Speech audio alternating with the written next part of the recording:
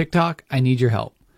I've been fortunate enough to find an office space to sublease for 1 day a week that lets me store my play therapy materials, which is great.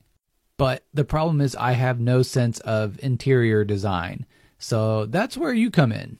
I'm just starting to set up my dollhouse. And if you guys would like a tour, just let me know. I'm setting it up and I'm starting to put all of the little toys in there. And this is another side.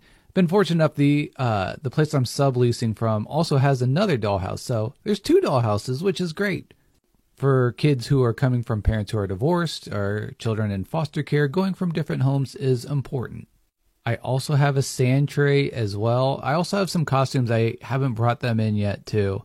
But let me know what you think, how I could use this space well. And there's also a couch, which I'll show too, because the other person I'm subleasing with, they have some mobility issues. So having a couch was important to them.